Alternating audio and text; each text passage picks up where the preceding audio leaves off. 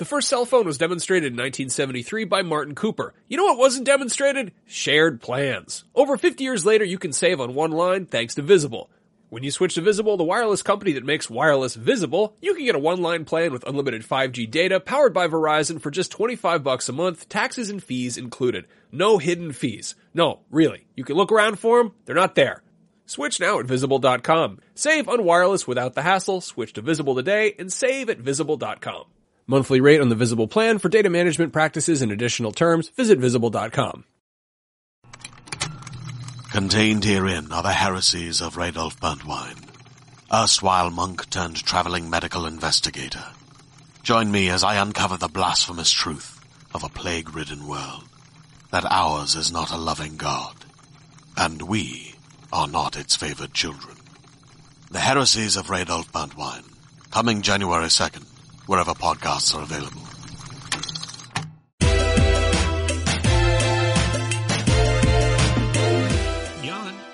Beyond. Yeah. Beyond. Whoa. Beyond. No. Beyond. Yeah.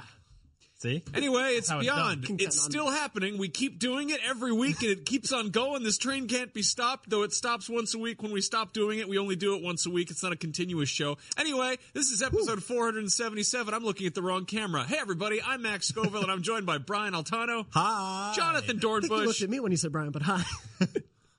And Brian Altano. Fun Day Mondays. No, it's Marty Sleva. What? Anyway, so what's going on? We're going to talk about a bunch of stuff today. Resident Evil 7 is out. Yakuza 0 is out.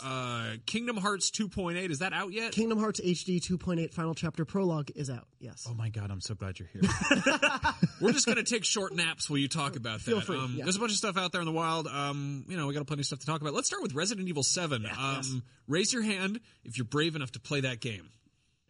If you're listening at home, a raised hand sounds like a swift wind of arms going up. For the audio drama, that's the sound of a hand being raised. Man, I'm so happy we got this game. Yeah. This is it's such a triumph and a treat to get a game like this. We're really worried about this game, honestly, for a while, because I think like anything with the number 7 in is sort of like, it's just not great. I think. What about the Except movie for 7? Furious 7. Furious 7, Final Fantasy 7. No, I mean like in terms Seven of like Samurai, one of the greatest films of all time. Seventh Seal, also one of the greatest films of all time. Seventh Heaven, 7 Minutes in Heaven. Yeah, by the time games or even movies get to the 7th iteration, they typically either reboot or rebrand or just drop the number entirely. Yeah, I was actually pointing this out in the Podcast Beyond Facebook group the other day. Plug. You should join that. Episode 7 wasn't actually called that. It was called The Force Awakens, and only in the crawl did it say Star Wars Episode 7. Everywhere else it just said The Force Awakens, because I think they didn't want to go in with a lot of baggage. And when we first saw the reveal trailer for this game at E3 last year, and we saw it said Resident Evil, I was really excited. And then it said 7, and I was like, why'd you do that? Yeah. But it turns out that this game is a lot more new than I think the title would let it on to be. And I think that like before we even get into like how much we love it, I just really want to commend Capcom on the fact that like I've had a rocky relationship with them the last few years. I think gamers have in general. If you're a Mega Man fan, you've probably been upset or angry, or just completely defeated by where that franchise. Wow, that took those waters started to rush. I'm starting to get sad. I mean, it's just been a rough few years, and I think like they've made some real bad decisions when it comes to the Resident Evil franchise in the past. It's been sort of all over the place quality wise, but this game is such an awesome step in a new direction for them. And I don't think it's like a sort of a reboot on the level of like say Resident Evil 4. I think it is in its own way. Just a fantastic step for the franchise. And this could be your first Resident Evil. This is not, you don't need to know the baggage of 6+ Resident Evil games of lore that ultimately by 6 was out of control and dumb. Yeah. Like 6 was just straight up dumb and lost all the core tenets of the series. Whereas this, its main change is first person, which is the thing I was super worried about. I got over that within 5 minutes. Yeah. And realized like, oh no, this did keep a lot of those core tenets of inventory management, of puzzles, of exploring an environment, I think this has better enemies with more character in terms of the Baker family than any of the core villains in Resident Evil. Yeah, and this is a franchise that has experimented with so many different perspectives. I mean, it started with fixed camera angles. It went on to fixed camera angles in pre-rendered backgrounds with Remake. There was an over-the-shoulder third person, a bunch of games in 4, 5, and 6, and Umbrella Chronicles. And then there was like light gun games and, it's been there's been like third person online first person shooters, like, but this really feels like Resident Evil, and it feels like the first time I played Resident Evil back on the original PlayStation, and just that feeling of terror, that uncertainty of turning a corner. Yep. I'm playing it on PS4 Pro in 4K, and the way the lighting works in this game is so phenomenal. And when I think of like HDR, I usually think of like if you watch something like The Man in the High Castle, they shoot a lot of stuff on that show in HDR on Amazon Prime. It's basically like very brightly backlit. So you're like, oh my God, that guy's standing in broad daylight. It looks amazing. This is a very dark game tonally and just sort of like lighting wise. So when there are little peaks of light, when you see a flickering light bulb down the hall, it looks gorgeous. Like this game looks legitimately great on the PS4 Pro, and it's just really fun to play. It's like probably the scariest game I've played in a very long time. And there's not in like a consistently disturbing kind of horrifying kind of way, but there's just this like uneasy tremoring tension that is constantly happening in that game, where just even when I'm doubling back on areas, it's sort of in the way the first one, when you backtracked in the original Resident Evil and a dog jumped through a window for the first time, and it shook you to your core. Like games have been trying to do stuff like that for a long time, and I don't think they've really nailed it the way this one has been able to do that again. So, kind of reminds me of like in Remake, the first time you enter a hall and the Crimson Heads are back. You're like, oh, this is new, this is different. And you have these little like sort of the estate in this game, the Baker estate, has these little sections that almost feel like the way that they prowl the sections, the Bakers, feels like little nemesis. Nemesis. I was just going to talk about that. Like, I love the fact that you have stalkers in this game that sort of just like corner you, and then you get rid of them and they come back because they're base of effectively like super mutants. I won't get into the lore too much because I think everyone should play this, but it is such a like the new setting. I think it just works so well too, of like this like just this wet gross house. I played like for a second, just I mean the thing leading up to the demo, basically you start out a car. That is probably the most realistic afternoon I've seen in a video game. I really like that. Yeah, it's kind of odd. I was playing it just on kind of regular vanilla PS4 with no special 4K HDR or anything, but just looking at it being like, this is exactly what I want to see in HDR. The use of lighting in it and the use of color it manages to be that kind of, not quite the golden hour you get in movies, but that sort of like, oh, Twilight is just around the corner. Like night is almost here, almost that menacing, like, hurry up and get your daytime stuff done feeling, which is something that it's a thing that I always think of like Sunday afternoons when I'm like, crap, I gotta go back to work tomorrow. Not that I don't like my job or anything, but that feeling of like, oh, your weekend is dwindling, like that kind of winter afternoon or summer, that it nails that time of day perfectly. And then you look over and there's like a pile of body parts and you're like, oh God, everything's going to get really bad. I'm like, I don't know. And I think what I love about the horror in this game is that it's unsettling in a sort of non-traditional, sort of hokey way.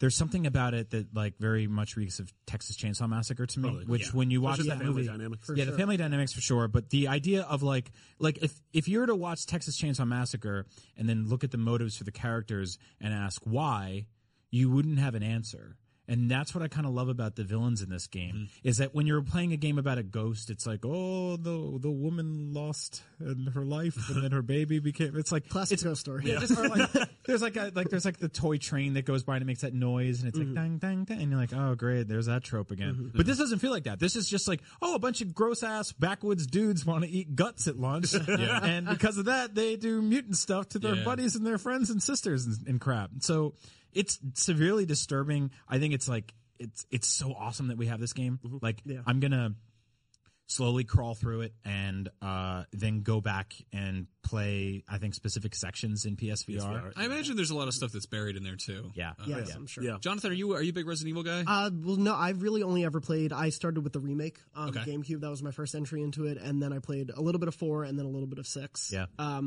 But I haven't started this game. I played the demo and I played the demo in like VR as well.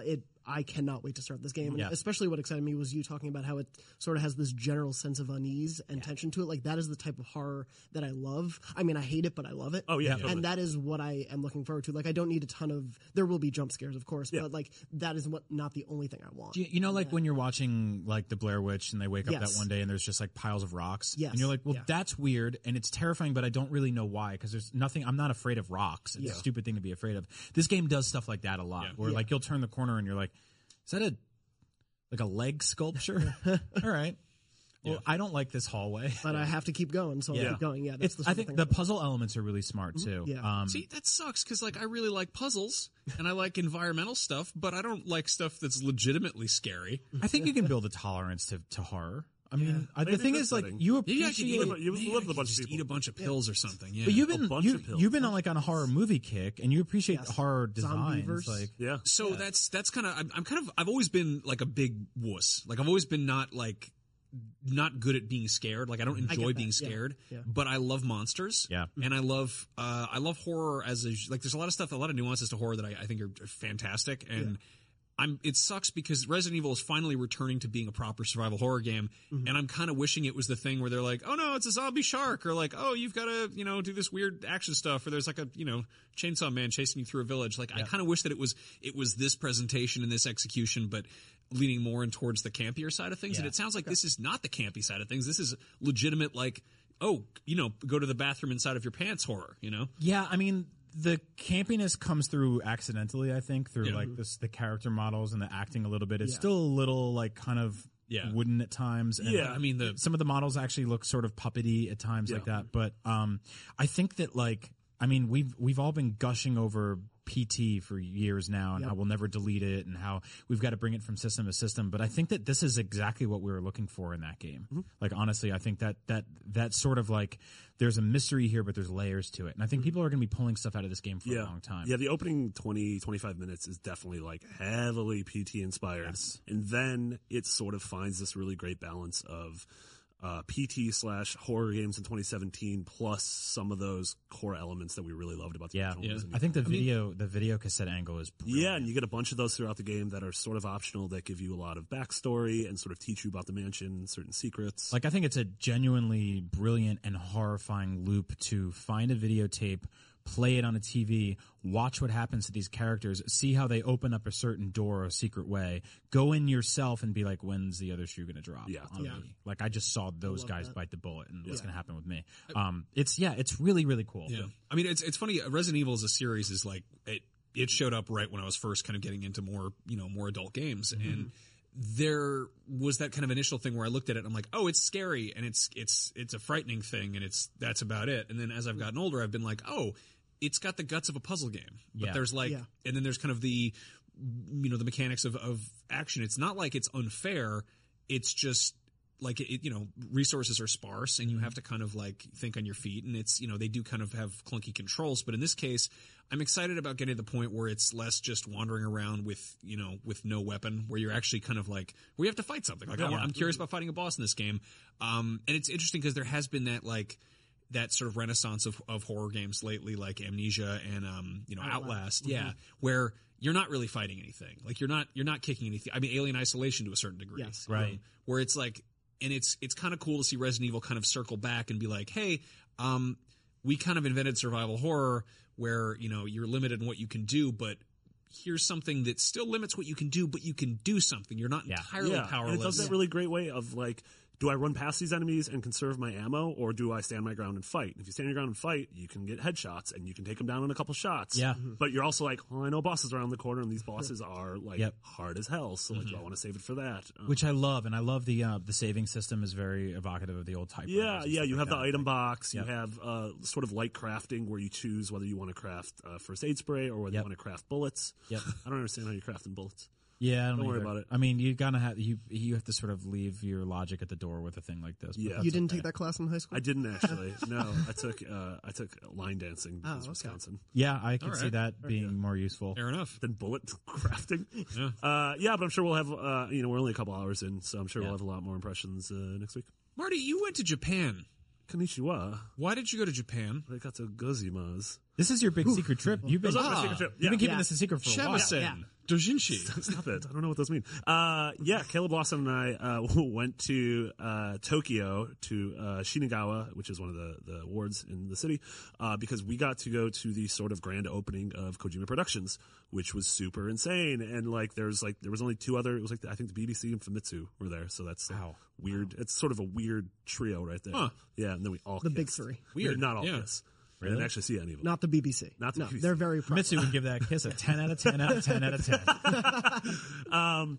Yeah, but the office space is I visited a lot of Japanese office spaces, and for the insanely creative games that come out of them, they're very sort of Spartan and almost feel like a hospital with harsh overhead lighting. Yeah. And it just feels like if you walk in those rooms, you're like, I don't know. Maybe they're doing finance in this room. Right. There, I think the culture is very minimalist. It's weird because when you play the games or you watch anime, you see any of that, it's just like, yeah.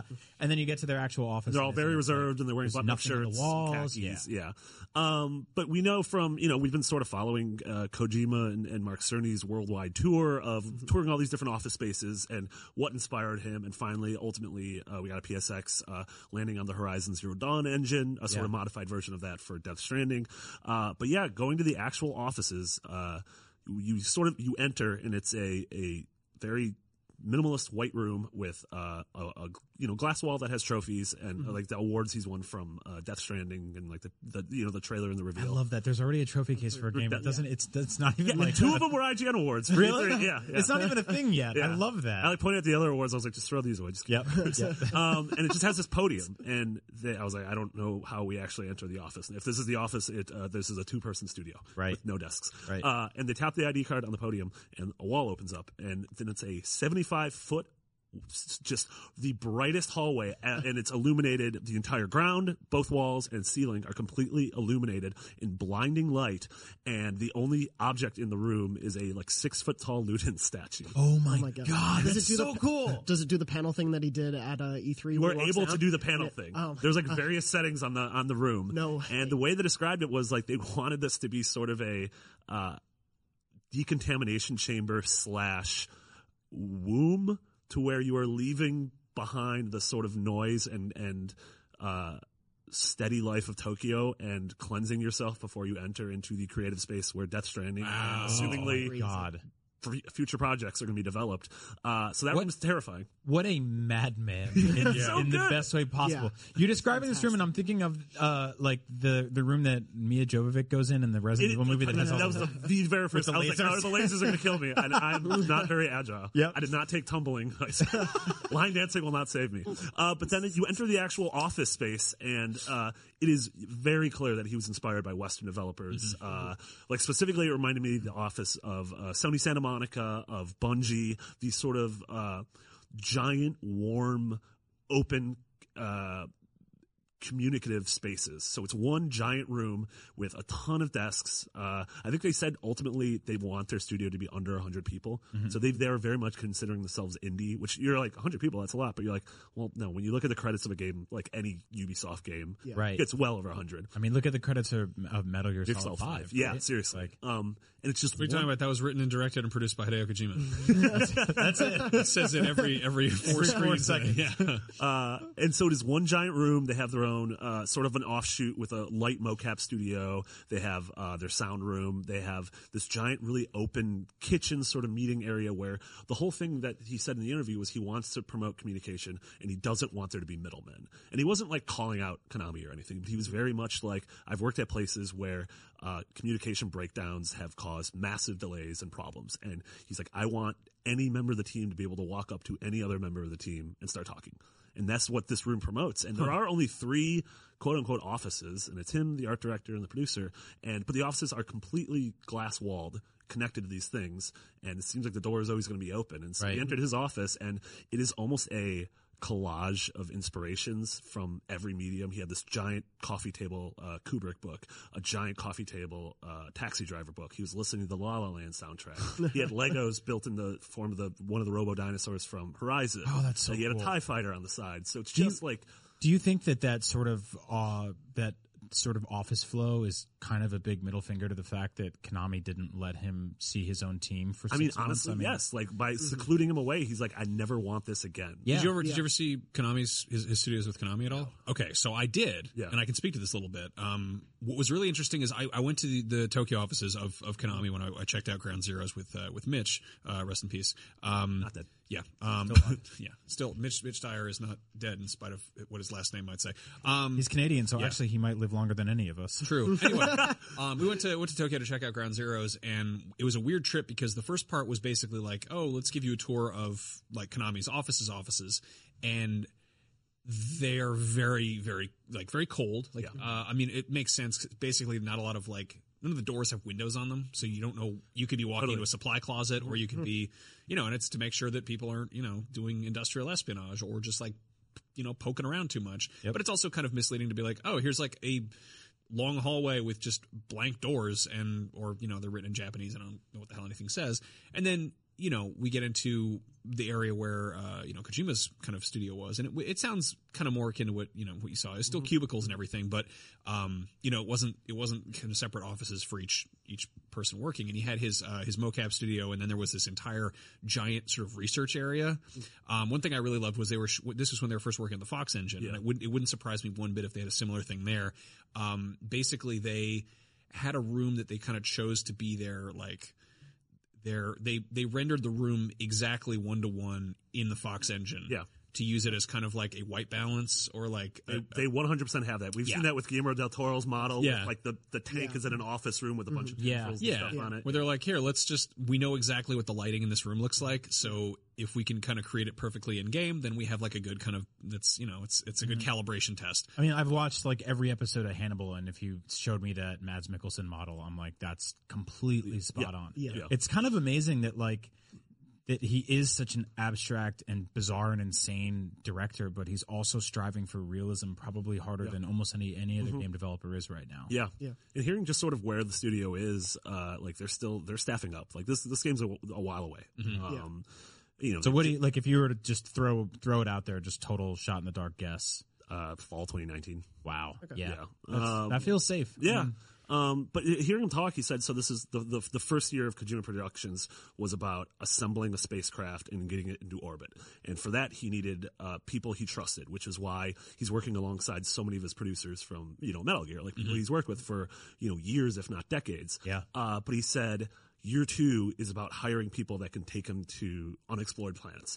And it's hiring internationally.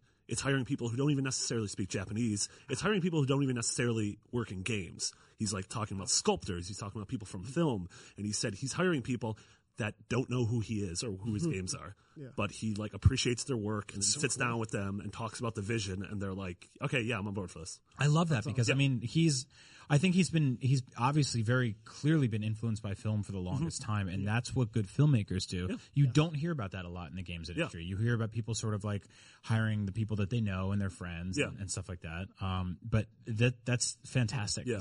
So, what does it feel like there? Does it feel like they're on the precipice of like the next step? Does it feel like they're in the middle of making something? Like can you get a sort of vibe of what the level is right now? Completely, like a complete guess. It feels like there is a skeleton there and that they are now ramping up hiring to start putting flesh on it. Right. And the other thing I felt was just extreme optimism and extreme trust in his vision, and vice versa, him having extreme trust in the people he's bringing on, both in Tokyo as well as, in the sort of Amsterdam annex at Guerrilla. It's got to be sort of just, I mean, we've talked about this a lot, but this is just an enormously gratifying feeling for him to just get away from the baggage of years and years of having to be under... basically be signed to a record label that wouldn't let him put albums out. We also he released a statement that we have on IGN that sort of for the first time addresses Konami, and he doesn't address it with spite, but rather he says like, I'm grateful of everything over the course of my career, including Konami. Like without all of these things, I would not be where I am, and this is like the most excited I've ever been in my career. I think for spite, they send out Guillermo del Toro. I love that. He's just like the hype man on the side. Yeah, it's awesome. So check out, we have a full video feature sort of chronicling a bunch of footage, footage, interviews with Kojima and other members of the team. And you guys got to connect on La La Land. Yeah, which was awesome. Great. Yeah, which is amazing. That was my favorite movie of the year. It's been, if you follow him on Twitter, he's obviously quite obsessed with the movie. I think that's what I love about Kojima, following him on Twitter, is that when he locks in on something, like, he doesn't let go. When you can tell when he likes something, he's one of those guys that like I had a friend in high school that was a big Resident Evil fan, and he bought every copy of the game in every region. Yeah. And I'm like, oh, that's nuts. Why would you do that? And he's like, I'm a collector. Like, I just love, like, they all have different art. They have different packaging. They have different, like, idiosyncrasies. And you can just see, following him on Twitter, he's like, I love La La Land. I'm going to buy everything La La Land. Like, posters, books, DVDs. Like, he was the same way when Fury Road came out. He said he saw it every day it was in theaters. I think he said that seems a little spooky. He just tweeted the other day about how he saw the black and chrome edition, which is the Mad Max Fury Road, where it's just all in black and white. And he was like, I think this is my 27th time seeing this. And then he tweeted a picture of him eating lunch in black and white, and he was like, Hideo Kojima, black and chrome edition. And then he tweeted a picture, not to just read his tweets without actually reading them, but he tweeted a picture of his coffee cup, and he's like, this coffee, like the mug was black or was white and the coffee was black, and he's like, this is black and white, but you can taste the colors. And it's like, all right. Okay. Yeah. You got some, you got a medical marijuana. Yeah. Your game is called Jazz Cigarettes. No, I'm excited. He's awesome. To he's great. see him make something weird. Yeah. I mean, weirder than he's already made, because it's like, we don't know what the hell this game is about. It could be about anything. It could make no sense on purpose. Yeah, I think that figure. that's the really interesting thing about this. If we look at his last two projects, it's PT, which is incredibly tight and personal, and it's about this hallway, and Metal Gear Solid 5, which is massive and spans multiple continents. And But it's also a follow up to a 25-year-old series, 30-year-old series. Whatever. So I wonder which direction this will go. I'm really curious because we know he has the keynote at RTX. In RTX Sydney, which Greg's gonna be moderating. That's I think next week. Super exciting. Right. So we're gonna get more, out of there. So I'm really curious if at any point in this development they're gonna sort of go dark, or if they're gonna, in something that is not very Japanese in terms of development, sort of keep the door open and keep a two-way line of communication. Well, I mean, I'm interested in that. Yeah, it's. Japanese games absolutely put out tons and tons of information, to the point that I think that if you compare something like, I don't know, Final Fantasy 15 with, GTA 5, like the amount of information drops, like we had a decade plus worth of bits and pieces of Final Fantasy 15 to the point that you're like, where was that? Where was this? And I mean, I beat Metal Gear Solid 5 as much as you can beat that game, and there's one major thing, like there was stuff in the trailers leading up to that game that was pretty much showing the end of the game, like showing stuff from the final cutscenes, or as far as they got, and there's like one thing in there that was right kind of in front of us the whole time that was modified in the trailers. Like there was a thing that was switched around. So like, and PT is very much like this too. And we saw this with like the fact that the Phantom Pain was originally like this mystery game made by like a Swedish mummy who like, hung out with Jeff Keighley. But I like the idea that he understands that in this day and age, the narrative isn't just what's in the package, it's everything leading up to it. Yeah, the conversation leading up to it. Yeah. So I mean, if everything we've seen so far of Death Stranding isn't actually in the game, that's fine. And I wouldn't be shocked. If none of this relates to what it is. All we know is we play as Norman Reedus in what I assume is a third-person game. The end. Yeah, we don't know anything. Maybe. I mean, all I know is that vague thing. Maybe you might play as the baby. Yeah. Anyway, speaking of things from Japan that are confusing for some of us, Kingdom Hearts. Drop that title. Hello, Kingdom Hearts HD 2.8 Final Chapter Prologue is out. How do you have? You think you're going to say prolapse? It's amazing. Final chapter. Okay, what? So it's comprised of three things that all have different titles. Are you drinking out of a Kingdom Hearts mug? I am drinking out of a Kingdom Hearts mug. Dr. Pepper, God. that heavy Dr. Pepper. Okay. I don't know which is Dr. Pepper HD 2.5 nights and 42 moons. Diet. Okay. So what's going on with Kingdom Hearts? So Kingdom Hearts 2.8, the easy way to refer to it, is basically, like its title suggests, is the lead up to 3. It gets you the furthest point in the series back in time, as well as the most recent thing that you need to know. And in theory, this is the last thing before. In theory. There's also a collection coming out in March, sort of to celebrate the anniversary of the franchise. Oh, good. That won't confuse people. No, not it. It's called Kingdom Hearts 1.5 plus 2.5. So that's enjoy that. So they know they know what they're doing. Yes, then. they know. They have to know. They know that they're messing with people like yes. me. Well, Okay. before 2.8 came out, there were all these rumors that it was going to be called 2.9. So my theory is there's still a 2.9. I love that we have this going on at the same time as the Final Fantasy franchise, which start every time you turn that game on 15, it was like a game for beginners and old friends and all that stuff. And this one's just like, hey, are you new? Go away. No, 2.8 is not for a newcomer to the franchise. Like you should not play 2.8 if you've never played. You should play the collection coming out in March. Okay. Yeah. That was going to be my next question because I've never which comes out after the prequel. Yes. Yeah. But this is also the sequel. So do you play the one in March and then play this? Yes. Yeah. Okay. Have you played all these? I've played every single Kingdom Hearts game multiple times. Every time it comes out, I've spent too much time on this. So how does this one? I guess break down the three things. So the three things. The one of them is sort of a 60-minute to 70-minute film called Back Cover, which is basically the furthest point back in the series. It tells you kind of how Keyblades came to be and this huge war that's been alluded to throughout the series. Last time I was in a hotel room, I bought a film called Back Cover. Probably a different film. Yeah. Just going to throw that out there. Right. The second piece sex movies. is a remake of explaining a 3DS game called Dream Drop away. Distance. Dream Drop Distance. Yes. I remember that one because I'm bad at saying it, and in my job sometimes I have to say things into a camera, and I've definitely had to stop doing my job to say that name right again. Distance. Dream Drop Distance. Yes. There you go. There we go. I did it. Which was the furthest point in the timeline up until 3. And that was the most recent. That was a 3DS game. Originally that came a out, 3DS game. That was like 2012 or 2012, so? yeah. That was the 10th anniversary. That's one of the games that used the Franken stick because the game played better with dual with the extra circle pad. What Kingdom Hearts 2 came out 2006? Yeah. Okay. The original came out in 2 and then 2 came out in 6. Yeah. It comes out in upside down question marks. I love how none of these numbers make sense. This confusing ass timeline somehow centers around Goofy and Winnie the Pooh. I mean, it's such kind of amazing. It's so wonderfully perverse because, when I think of the most entry level, casual, intellectual properties, I think Disney. Yes, yeah. Short of like Play-Doh. I don't know and that's not even characters. That's like a Play-Doh or just Play-Doh? Play-Doh? Not Play-Doh. Play-Doh. The pig stuff that if you eat it, it's not going to kill you. It just tastes bad. Toxic spaghetti. Yeah, Disney is I once enjoyed a fine game called Mickey Mania where Mickey Mouse jumped on things and threw marbles, and then they're like, guess what?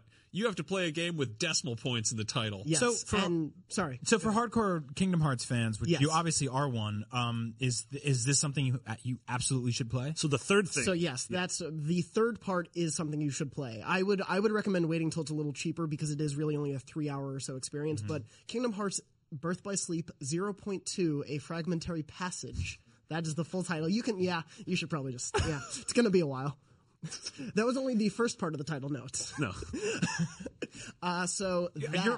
Yes.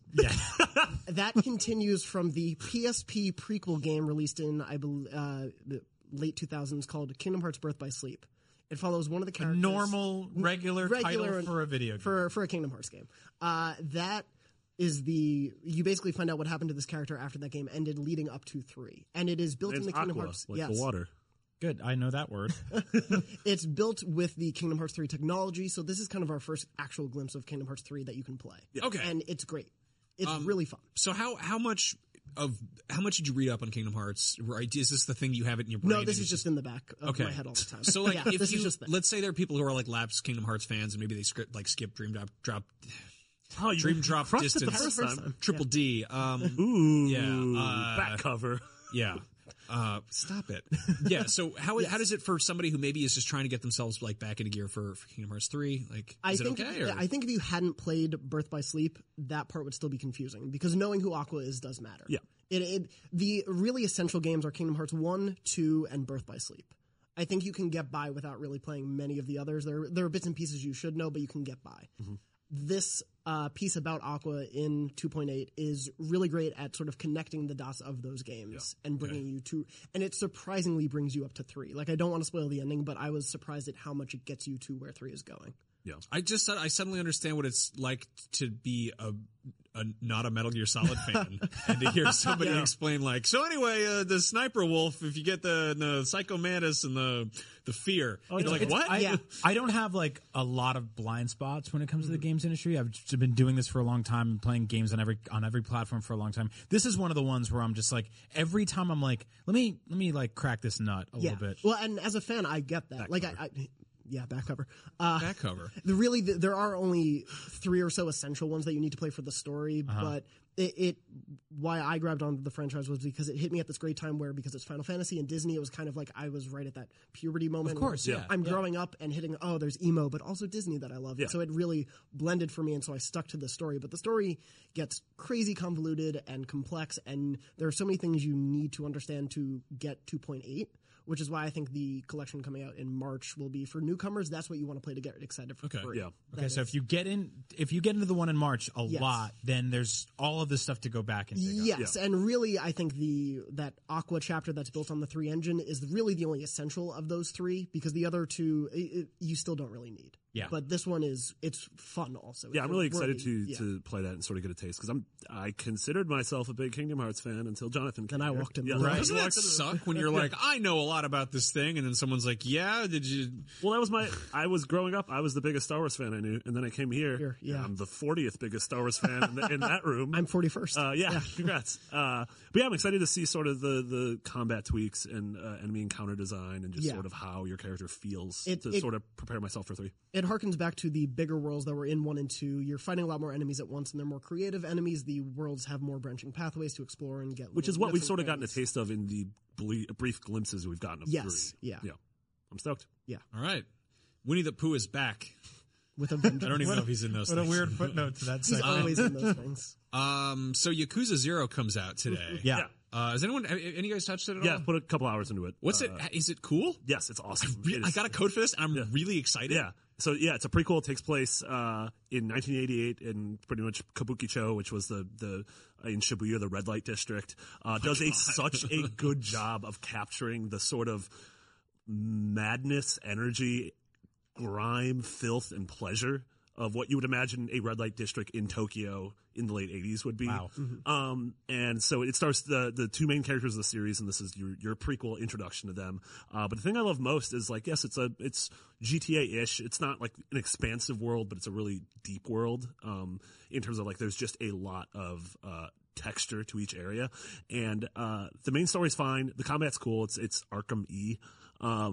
But the thing I love most is just the insane amount of things you can do, that if you have to do A and B, there's a C, D, E, F, G. Like, you can go to a maid cafe. You can go play Outrun and Space Harrier. Karaoke? You can go karaoke. You can go to, you can go to a thrift store. Does karaoke just switch over to like a rhythm game? Yes. It just keeps doing different things, which is insane. You can get late night ramen. You can just roam the streets. It's so cool. Okay, I'm really excited. Yeah, about Max, this. I think you're gonna love it. Yeah. I've always loved kind of like, the GTA open world crime games and stuff. And Yakuza's always been one of those ones I've kind of like, my exposure to the series has been like GIFs on Tumblr or like weird screen caps. Somebody who was reviewing it was like, here's my experience with Yakuza 0 in 4 screenshots, and they were like 4 of the most incoherent, confusing screenshots. And it was like you talking to a rooster, and it's like you talking to me about Kingdom Hearts. Yeah. But it was like, what am I seeing? And I think I've seen like clips where somebody like, bursts into a room and like drop kicks a schoolgirl out a window, and you're like, what?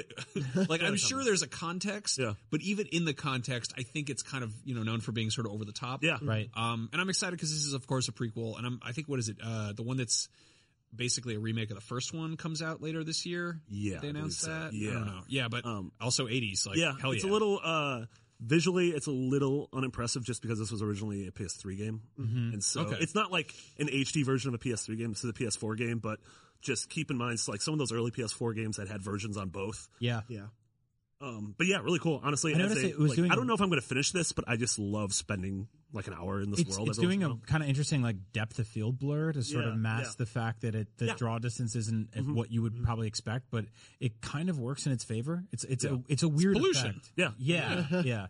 Or it looks like when you're in LA and it's just kind of like hot enough where there's this weird haze. Yeah. Also, this game does not have autosave, so make sure you save. Ooh, man, good catch. That is a very good point. Good to know. PS4, Ooh. Yeah, so I'm excited to jump into that. And, yeah, I think I just, if you give me a choice like, hey, you can go to 1980s Tokyo and eat ramen late at night, or you can go in a messed up Louisiana mansion and get chased by black mold in VR, I think I'm going to do the former. So have fun with Resident Evil, I feel boys. like no matter what the second choice was, you would have done the former. Yeah, pretty much. You're Babby. And I'll What do see you mean a babby? I want to go to maid cafes. I'll see you guys on the gummy ship. Kingdom Hearts reference. Thank you. Shut up. Okay, For Honor is coming out in the sometime nearish future. Valentine's Day. Valentine's Day. Ah. 3 weeks away. And I believe the beta is Thursday or alpha beta. Yeah, they've had a couple. They've had a couple that have been Yeah. running for the last month or so. So a lot of people have been getting their hands on it. And I want to make a quick, not even an apology, because why would I do that? I'm an asshole. When I first heard about this game, when I first saw this game, I was not interested in it at all. It's one of those things where I was like, I don't really care about like Vikings and knights and samurai. It just seemed like the kind of game for people who hang swords over their beds. Like, I'm like, that's fun for you guys. You guys enjoy it. I wasn't into it at all. I know, I'm just pissing off everybody. I'm sorry, guys. Just let's sound. What's wrong with swords above your beds? What are you supposed to do if They could fall and hit you right in the nuts. What if a wyvern comes in the night? How are you supposed to defend yourself? Throw your Funko Pops at it. I was not interested in this game at all, and I played it for a couple hours today, and I had a really good time. It is a very, very, very difficult game. I want to put this in there right off the bat. This is a hardcore gamer's game. This is not a kind of game where you can just go in and mash buttons. It's not Dynasty Warriors. No. Screenshots can look like Dynasty Warriors. Yeah. I think that's what we all thought when we first saw it, because it's you're this guy and he's fighting waves of enemies at times, and to me, it feels like taking the best parts of Rise, the best parts of Dynasty Warriors, and the best parts in Infinity Blade, and crossing them with the sort of hardcore combo aspect of Street Fighter. Yes, totally. And Yeah. so, like, I went from being like, I don't care about this at all, to playing it, to being like, this is really frustrating, to being like, I'm really good at this, this is awesome, to repeatedly getting my ass kicked, to being like, I hate this more than anything in the world, I'll never play it again, to winning and being like, that was incredible. Yeah. Like the loop of like losing to winning and victory in that game is one of the most satisfying wins. Like just actually winning a fight, like holding onto your controller and gripping it and killing someone with a sword is immensely satisfying in this game. It is able to handle that sort of moment in a big battle in like any medieval movie or like Game of Thrones, where like you feel like Jon Snow mowing down waves of people that don't matter. And that's when it feels like Dynasty Warriors. But then you get to that point where he sees, what was his name, Ramsey, whoever killed a bunch of his family members. And then you get to that moment where it turns into a fighting game, like a one-on-one, very personal, very strategic thing. Which I think it does. Shadows of Mordor did it like. I thought you were going to say shout out to Mordor. Shout out to Mordor. Place. My new album, shout out to Mordor. They did it in a much sort of more lighthearted way, where you'd be fighting a bunch of guys, and all of a sudden the guy would be like, "Whoa, you golly bolly bitty Bob," and then you'd have to fight him one on one while everyone else was like throwing bees at you and stuff. This game that doesn't have a man that yells that game at you. had far fewer bees than you. No, there were a lot of bees. No, I started replaying it on PS4 Pro. A lot of bees. You can actually see more of the PS4 bees. Pro adds bees. Yeah. That's the problem. Yep. Yeah. That's what you pay for. That's DLC. the power in the box. That's actually on the no, forget it. The bee movie. So DLC. yeah, I totally came around on this game, and I don't know if I'll stick with it like for months and months, but it's the kind of thing where like I think I played with a couple of people from work, doing 2-on-1 matches, doing 3 against like another army of people, and one of the things I really liked, which I don't think I've seen a ton of, is the environmental kills are really awesome. Like I learned this push mechanic, which you can basically like grab a guy and throw him, or just hold on to him and try to kill him, and there's certain areas where there's a puddle on the ground and it turns into a geyser, and you push a guy into it and it's like an instant kill and he just bursts into flames. Or there's like spikes on a wall and you're in the middle of a fight and you just throw a guy at it and he just gets impaled immediately. And you're like, this is awesome. That sounds really cool. It's one of those, like, environmental kills will immediately get me more excited about something that's melee based that I might not initially care about. Like that's what one thing that I loved about Sleeping Dogs, something I loved about Injustice, like the fact that suddenly you're not just like, it's not just this kind of odd like freestyle rhythm thing against another, avatar or whatever, it's suddenly you're in this environment and it actually makes a difference. Yeah. I don't think we know much about if they're like I kind of checked out on this game. Is there a single player? Like, yeah, there's a single player. There's a story. It has a villainous who's like a sorceress. Because I'm really interested in that because I love the mechanics of this game, but I want to play it on easy because I need it to be a little more forgiving. Yeah. They sort of taught me, the tutorials teach you the rules of this game, and then you get into your first match and you start forgetting them because it's just so intense that you're like, I forget how to block, I forget how to do this. And one thing that's really cool about it is it's different than pretty much anything that's out on the market. Yeah, and especially in terms of Ubisoft, because when we play Ubisoft games, we're like, oh, we expect the Far Cry, AC, Watch Dogs sort of gameplay loop. Where can I climb up on tower? Yeah. Well, I was going to say there's another game that's coming out that sounds kind of similar, which is Absolver. Yeah. Which is another game where it's basically like, hey, so everyone knows what a fighting game is. Like that's one of those just, meat and potatoes, basic ass video game genres. But what if you put it inside a larger universe? What if you took these mechanics and made them, part of something bigger? And that's a game where you're going around and fighting enemies and you make allies and stuff. And I'm really curious to see how these kind of grow communities around them because we're at a point where, games like the Souls series has taken something very simple, like, oh, you take a sword and you fight a goblin or whatever, and made it into this very like technical and nuanced and something that requires a lot of finesse to make it work. They're fallen knights. Okay, that's fine. Just fallen So knights. we are doing a big video series soon. I'm hosting it and I'm guesting with Alana Pierce and James Duggan here at IGN. And we're all picking a class and we're going. Lonzo and the Dougler. Yes, that's exactly what no one has ever called them. Big old Bizzle and the. So we're teaming up with a bunch of those different. are the stars of Saved Back by Cover. the Bell. Let me get through this. We're teaming up with a bunch of different people from all over the games industry and YouTube, people like Harley Morenstein and Kinda Funny and The Completionist, and we're picking different classes. So there's samurais, knights, and Vikings. So I'm not sure exactly how that's getting divvied up, but I'm a Viking. I don't know why. I kind of like samurais more, but I had to play as a Viking all the time. We had to talk about The this. reason you're not a samurai is because you said samurais.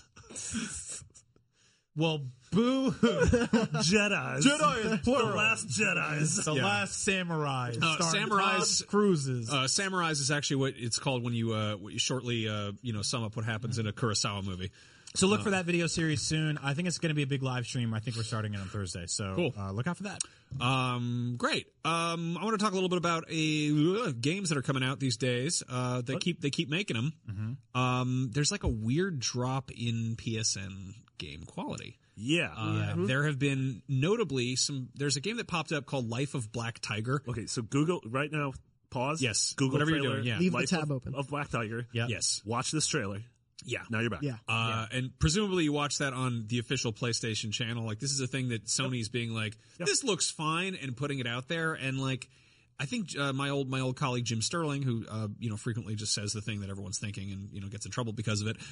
He went on record and was like, I think this is the worst console game I've ever played. And, he plays a lot of like Steam shovelware.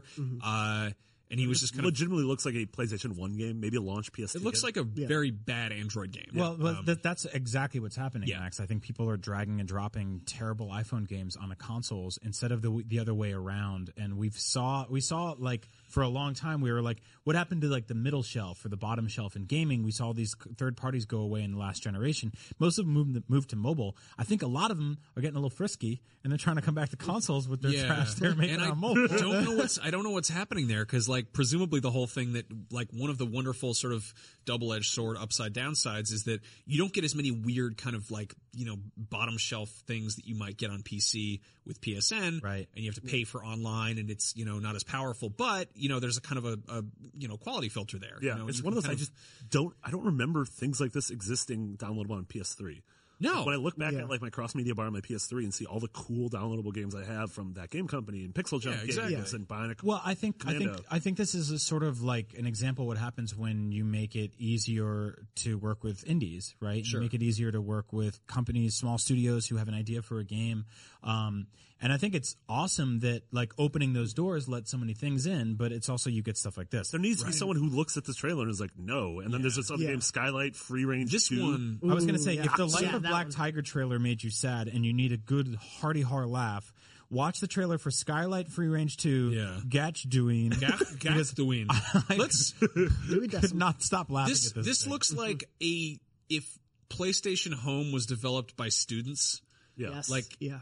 it looks like a bunch of just kind of very homemade polygon characters kind of floating around, and if Second Life looks bad, this looks like First Life. Yes, this is like what they tried to do first. It honestly looks like somebody lost a bet and made a game a 10-year-old pitched. Yeah. I don't know what Skylight Free Range 1 is, but Skylight Free Range Gakdween is rated M for mature and apparently has nudity and sexual content, but with these god awful like Fisher Price, My Little People avatars running around. Yeah. And I also don't like the word Gakdween. Like, it makes me say noises. Yeah. I don't know How if does this was not have Kingdom Hearts anywhere in the title? That's actually a prequel. but yeah, like it's I think it's great that it's more accessible for smaller game companies to make games, but at the same time, like, it also sucks that a game like this is being charged $15 and somebody jumps on the store and they're like, oh, I spent money on this. So that's the thing that's really important to point out. Right. Like, a lot of these games aren't like cheap. They're not really free to play. Like, no. We and we'll talk about the next one, but I mean, some of these games go from $15 to $20 to $30. Yeah. They're not even like functional sometimes. Right. Yeah. Not like they're not finished or unpolished. They're like fundamentally broken video games. Yeah. We played one called Joe's Diner. Oh my we did a God. little bit for, We even talked for about up at this noon. I think we'll probably have a Let's Play up on IGN today. Basically, Joe's Diner, it looks fine. I think it's running in Unity. Yeah. It's visually, it's theoretically pretty good. Yes. It's basically a Five Nights at Freddy's ripoff, except instead of being a defunct, bootleg Chuck E. Cheese, it is a diner somewhere in the Midwest of America, presumably, and you've been hired as a vacation, like, temp. Like, somebody went on vacation. You've been hired to take over the graveyard shift at this diner. What they don't tell you until you load the game up and there's an unskippable cutscene that explains all this to you is that Joe's Diner was built on Native American burial grounds. Ooh. Now, this is already kind of one of those things like, okay, this is A, been done to death, and B, kind of hard to do in 2017 without being horribly culturally insensitive. The good news is this was developed by Germans who probably maybe didn't do a ton of research into A, Native Americans, or B, Midwestern American diners. Yeah. They watched Poltergeist. Or even just the food service industry in general. Yeah. So basically you're in this diner and you have to walk around, and the entire game that we could glean from playing it a few rounds, is you have to walk around and clean up the diner. Like, you have to take food off the table and put it in the trash. Weird part is I think it's all like Unity Store assets of food. So it's an entire cheeseburger or a full Slurpee, which they don't serve in 50s diners. I don't know why that's there, and take it and put it in the trash. But every time you do anything, it makes noise.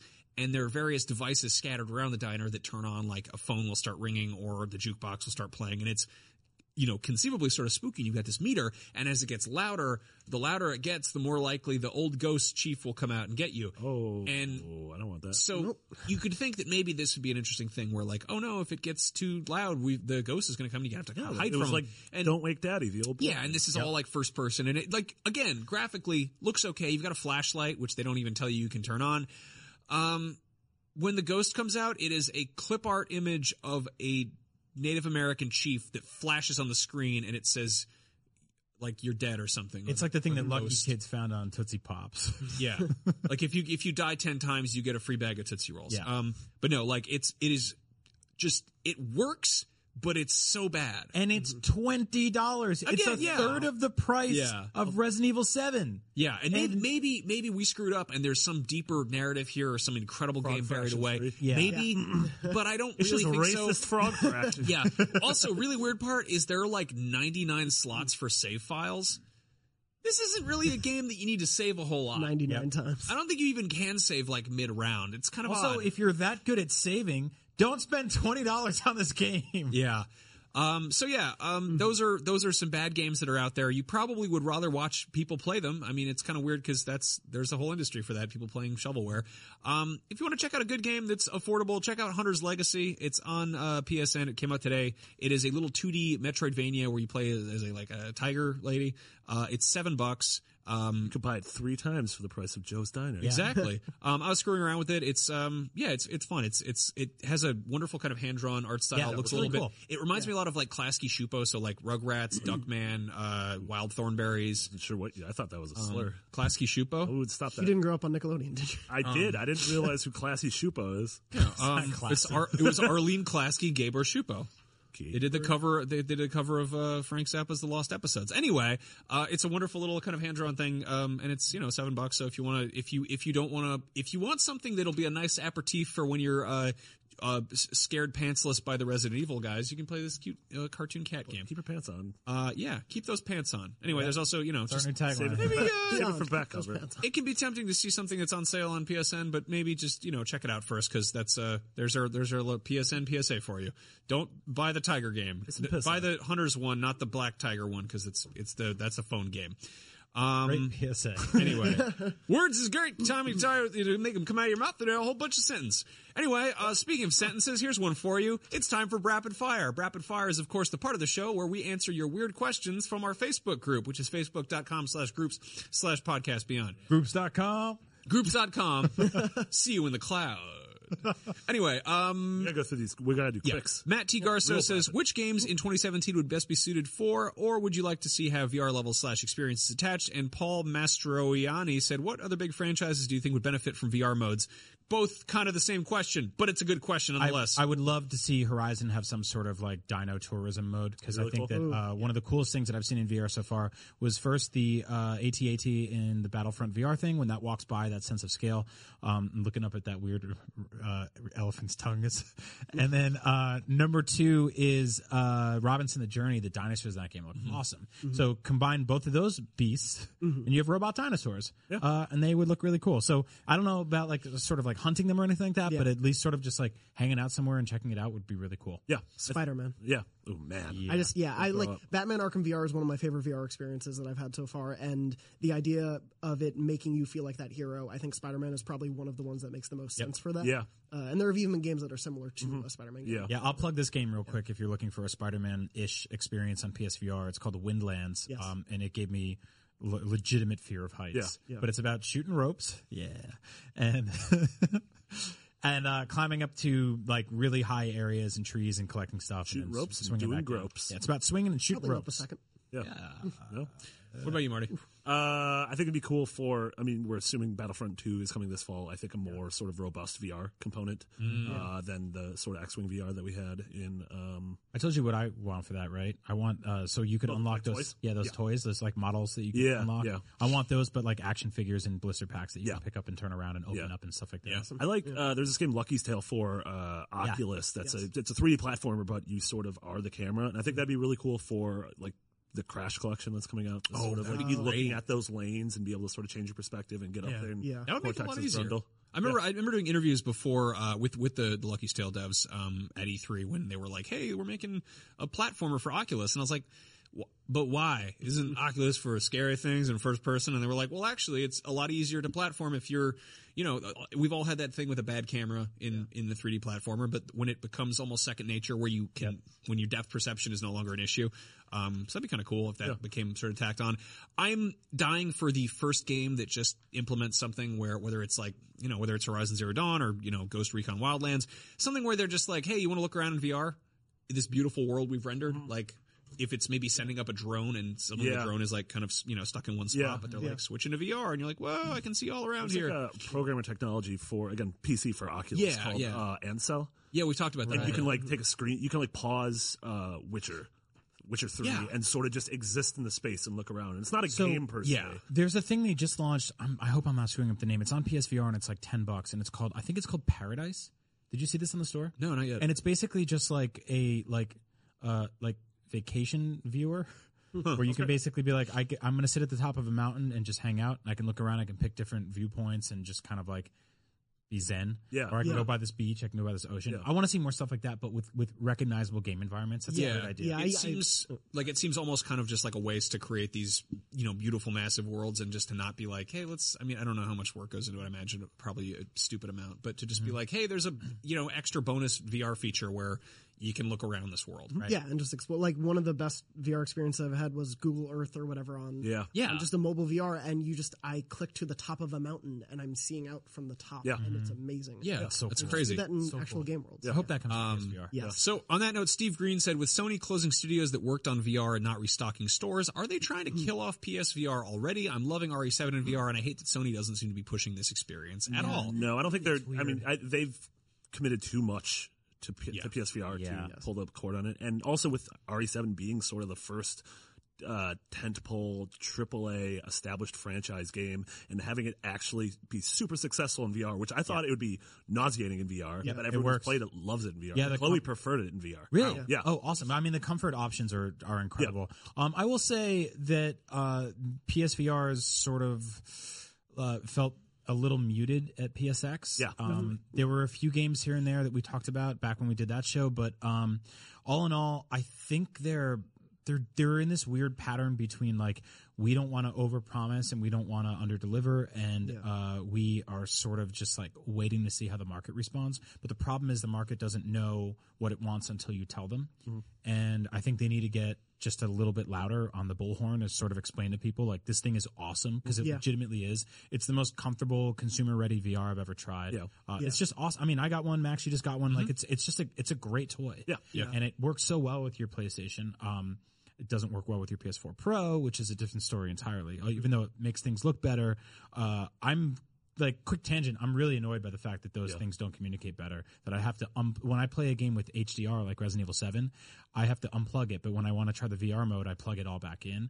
Like there isn't a smarter way. That stupid breakout. I think that's a thing in whatever the Gen 2 version of PSVR is going to fix that, which sucks for someone who got it at launch or close to launch. Yeah, I mean, I bought all of those toys and a new TV all within the span of like 2 or 3 months, and they don't communicate the way they should, and everything else does. So it's kind of cumbersome. But that being said, I'm hearing that PSVRs are available in stores a little bit more now. They're starting to show up on shelves again. They were impossible to get for a long time. So if you want one, buy it. Go listen to our old episodes about how much we love them. I'll probably put together something soon. Maybe next week, Max, we can do a little thing about our VR. I'll do some homework. Give you guys a little crash course. Yeah. Phil Mansfield says, will the survival horror genre ever get stale old? Nope.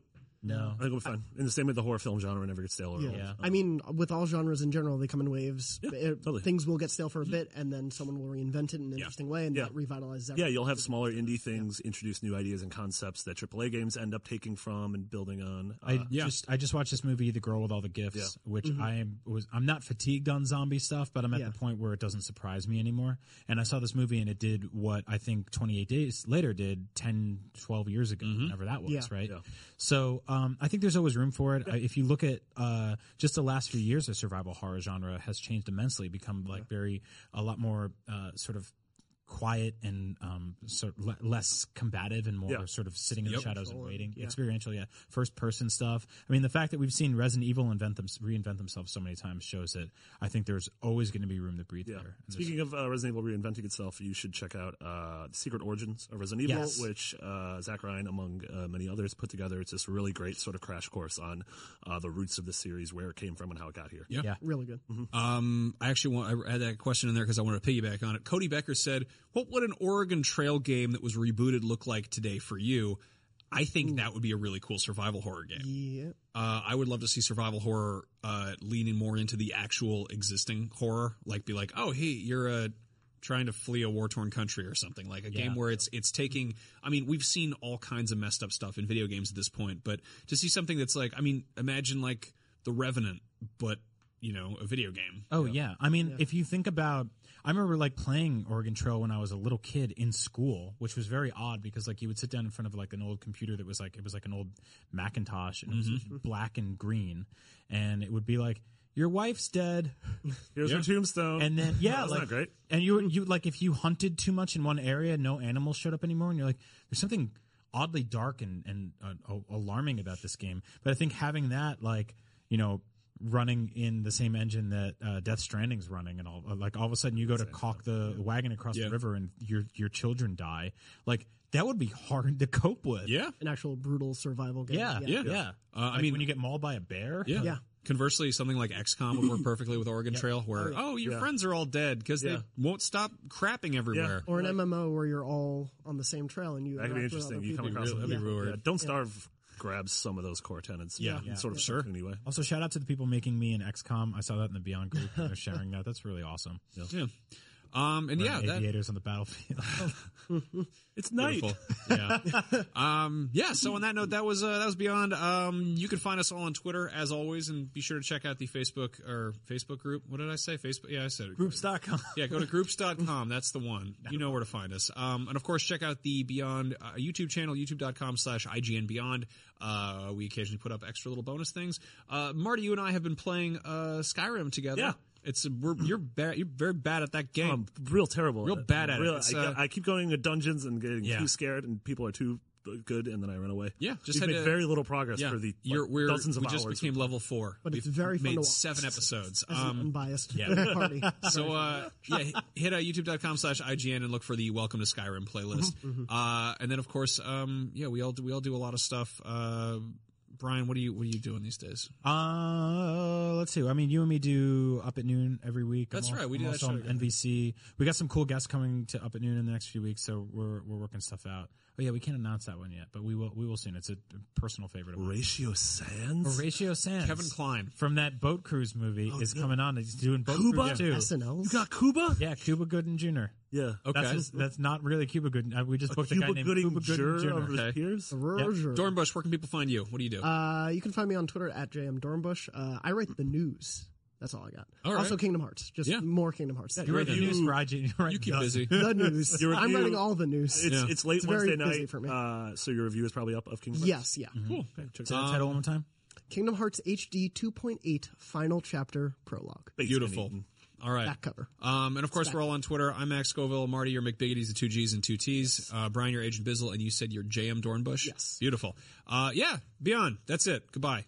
Thank you.